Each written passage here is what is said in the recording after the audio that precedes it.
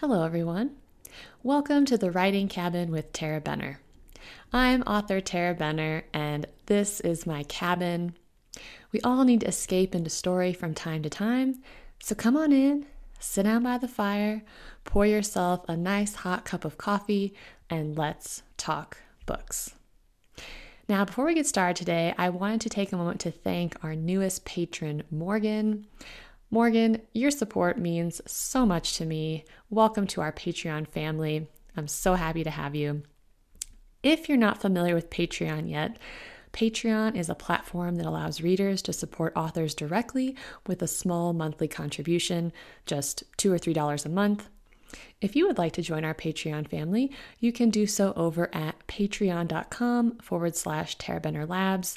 I create a brand new short story every single month, as well as a video diary.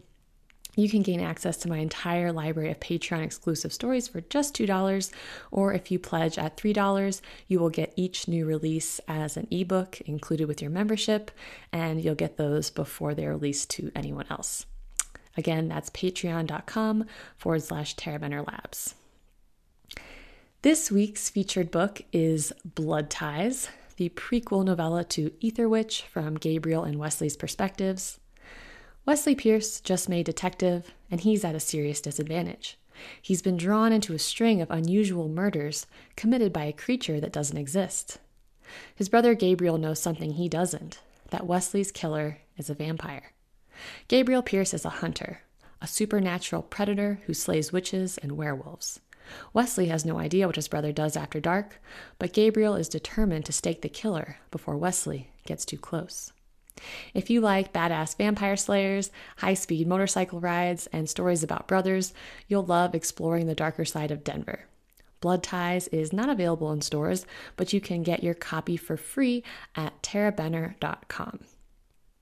So, it's time for my little life update that I do every week, and I am back from my little vacation. I was in Missouri and Illinois visiting family over Easter. So last week I did a special episode. If you haven't listened to that, I would definitely recommend it, but we are back to our usual programming. And it's always really nice to go back and see my family.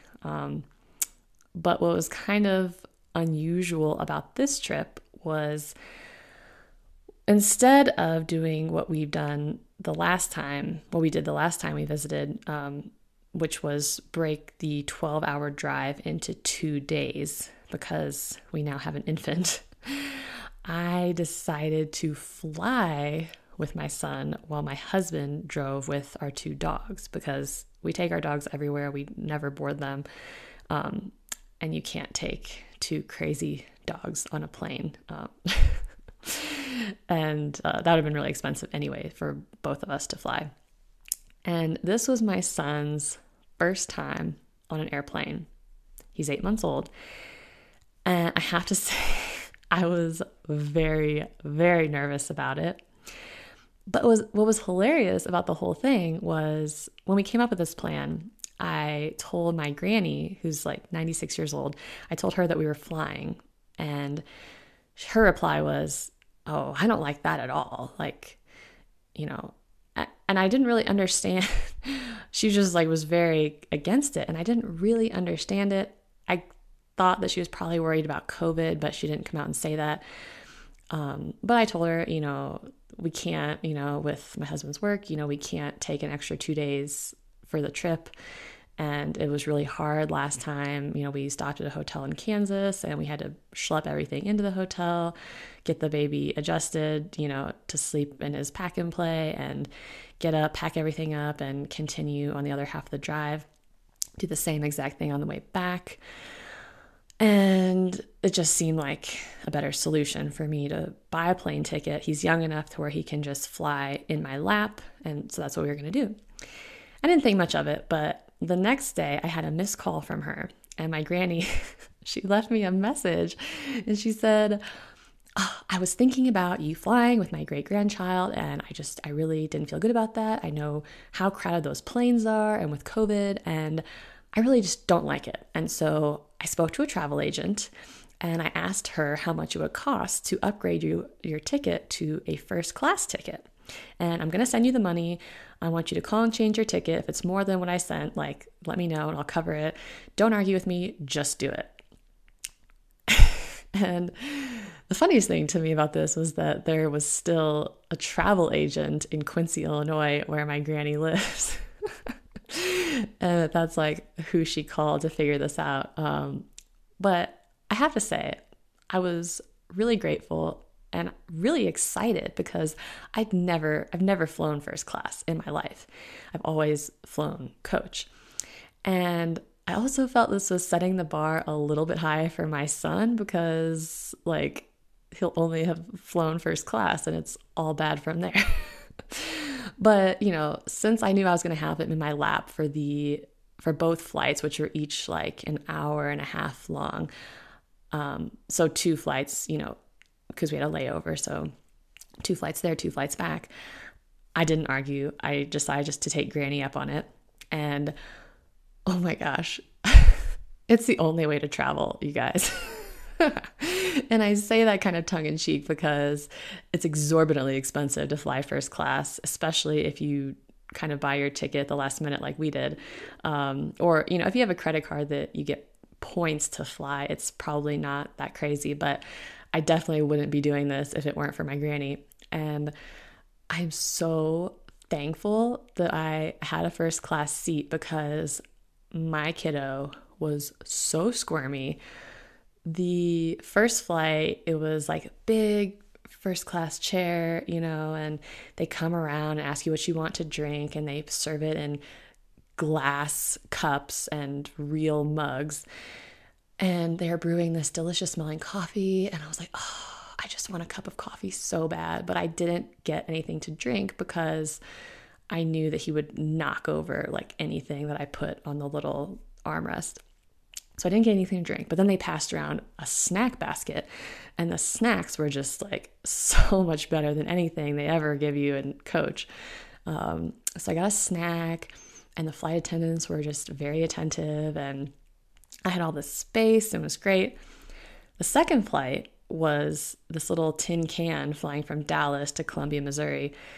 And I did not have a first class seat on that because they didn't offer first class because this plane had like 6 seats, but it was not a full flight. And so I actually had 2 seats next to each other to myself, which was fantastic because he was by far the worst on that flight than any of the other flights. He cried a lot and just wasn't happy to be confined because he just learned to crawl and kind of started pulling up on stuff. And so he really just wanted to be moving.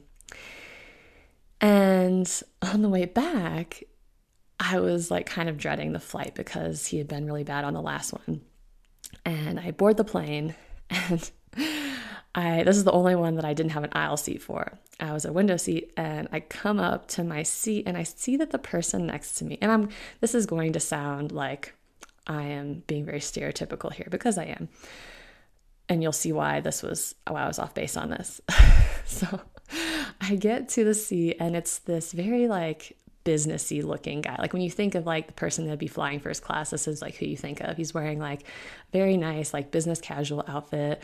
He's got his Starbucks. He's reading a book called like The Busy Leader's Handbook, and just very clean cut. And I'm like thinking to myself, oh no, my kid is going to be a nightmare. And this guy probably bought a first class ticket so he wouldn't have to deal with this sort of thing. And so I'm like, oh, I think we're there. And I kind of like scooch in and I'm being very cognizant of my son's movement and sounds and trying to keep him as quiet and happy as possible. And I'm also thinking like I brought a bottle for each flight because I'd heard, you know, their ears pop on takeoff and landing. And I also knew, like at this point, I was like, I definitely can't nurse him like next to this businessy guy because that's just not cool. And so where he's like, we don't say anything really to each other the whole flight or for the first like half of the flight. And my son, you know, is kind of looking out the window and then he says something to me. He says, oh, he's being really good. And I said, oh, thank you. And he was like, yeah, it's nerve-wracking flying with a little kid. You know, as I have, and I said, oh, do you have kids? And he said, yeah, I have 4. And he said, actually, the worst experiences in my life happened on a plane with two of my kids. And I was like, oh, really? And he said, yeah, I had a really bad blowout. And there was another flight where we got stuck on the tarmac and my kid screamed for 45 minutes straight. And so instantly I knew that this guy got it. And he was not who I had pegged him as. And in fact, he was probably the most understanding person on this entire plane. And he was very nice, and it was a much more enjoyable flight once I was able to relax about that. And so it all actually went really well, and my son was great, and I think we'll definitely do that again. So thank you, Granny, for the first class ticket. It was much appreciated. That is it for my life updates. Now it's time for my writing update. And I feel like I should really be celebrating today because last night I put the final touches on Warrior Witch and sent it off to my editor.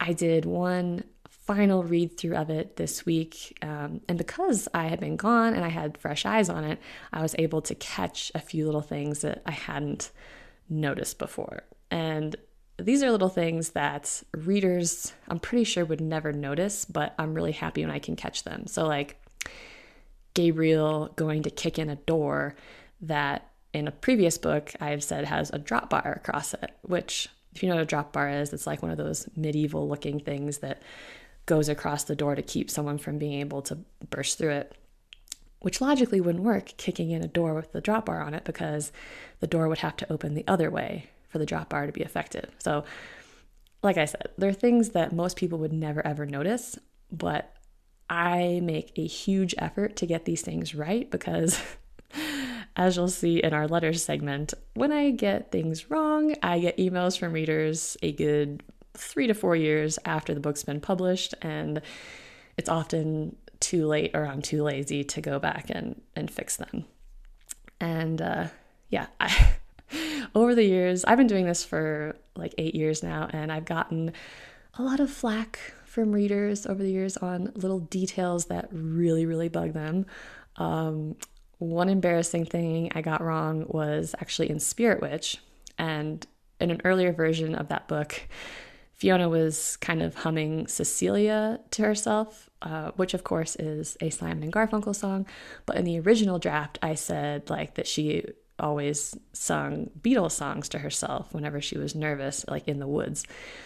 And what had happened was, of course, like I know it's a Simon and Garfunkel song, like I would never get that wrong. But originally I had her sing a Beatles song. I can't remember which one.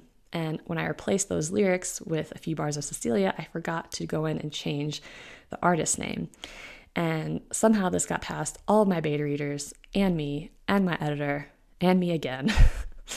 And one of the top reviews on that book still is, I can't believe how this is an unforgivable offense. Like, I think the review says something like, shame on you. And believe me, reviewer, I am ashamed. I have since fixed the ebook and print book files to reflect the correct artist. I had another reader once who was mad how at the end of Ether Witch, Fiona parks on one side of the highway and runs across the highway rather than driving farther up and turning around to park on the other side. But I wrote it that way because I'm familiar with that road in question, which is I-25 or I-24. And if you ever driven that stretch, you know that it's several miles before you'd be able to get off.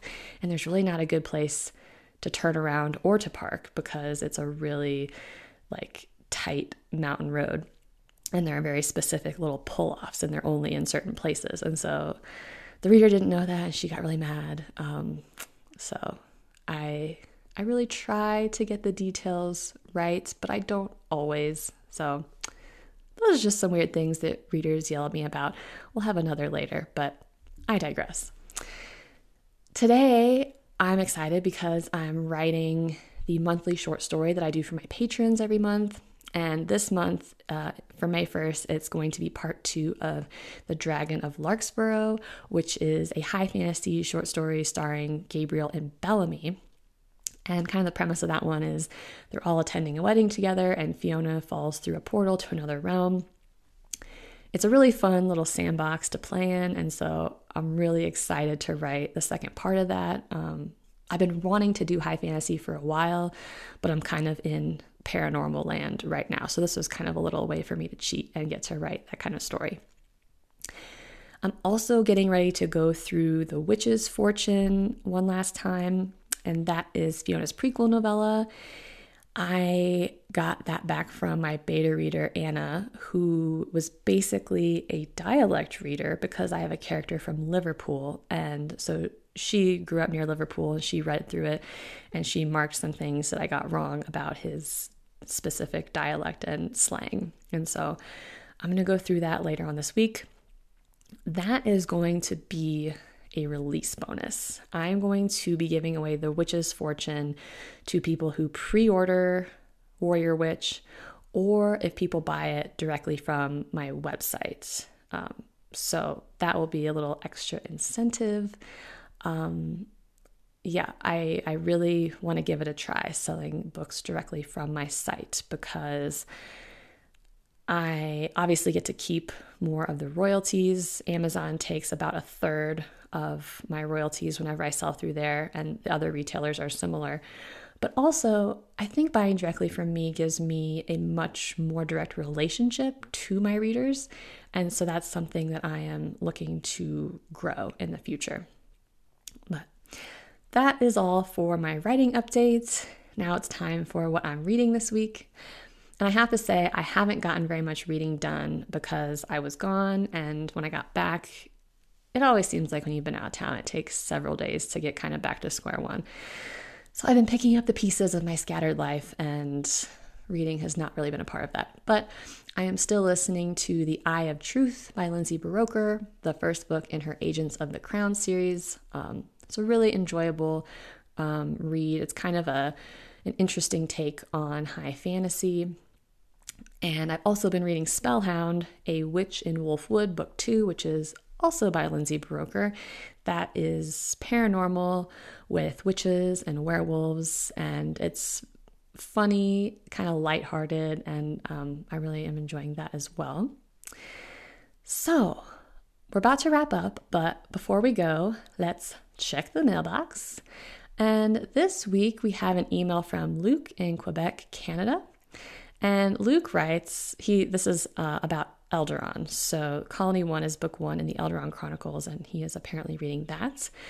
Luke writes, I love the story so far, but one thing that irritates me, I'm a former RCN sailor, and as far as I know, we don't salute a non-commissioned officer, only lieutenants and higher. I remember a line we used to say, don't salute me, I work for a living. The way the Sarge treats his troops and the rest seems accurate enough. I remember being dead at the end of each day during basic training. Maggie has loads of stamina and luck to not have a surprise exercise at night when she's supposed to be sleeping. Since it's not real army, it could be possible. Oh, lucky not to have a surprise exercise at night. Keep up the good work. Thank you for the email, Luke. I had to read this because it kind of cracked me up. So this is why I should not be writing space military romance, if that's even a thing outside my books. Eldaron isn't really space military romance. It's more near future sci-fi military dystopian with a dash of romance, I guess. And I get a lot of feedback from readers about the military element in Eldaron. And sometimes people are mad about little things I don't get right. And I have to say that when I first wrote this series, there was no such thing as the Space Force. The Space Force was announced, I think, when I was getting ready to release book 5 of that series. And I was like, I predicted the future. But then I was like, oh, shoot, because now people are going to have a real Space Force to compare my Space Force to. And I guess I was thinking that when I developed kind of the military system for the Space Force, that because it was fictional, it didn't matter if it wasn't completely exactly like the Army or the Air Force or the Navy. And now we have, the Canadian Armed Forces kind of to compare to as well. And so I really don't know how those work, clearly. But I think that's just kind of one of those things where, as an author, you try to like follow your muse, but sometimes your muse wants you to write things that you don't understand as well as you maybe should. And so that happens. But Luke, I'm glad you're still enjoying it despite kind of the little inaccuracies. If you, dear listeners, have any burning questions you'd like for me to answer on the podcast, you can send your letters to tarabenner@gmail.com, or you can post them on any of my social media channels. I am at author Tara Benner on Facebook, Instagram, and TikTok. You can also post them in our secret reader group on Facebook, Tara Benner's Reader Revolution. That's all I have for you this week, but feel free to stay in my cabin for as long as you like. We can drink coffee, you can crack open a good book, hopefully one of mine, and have a wonderful weekend.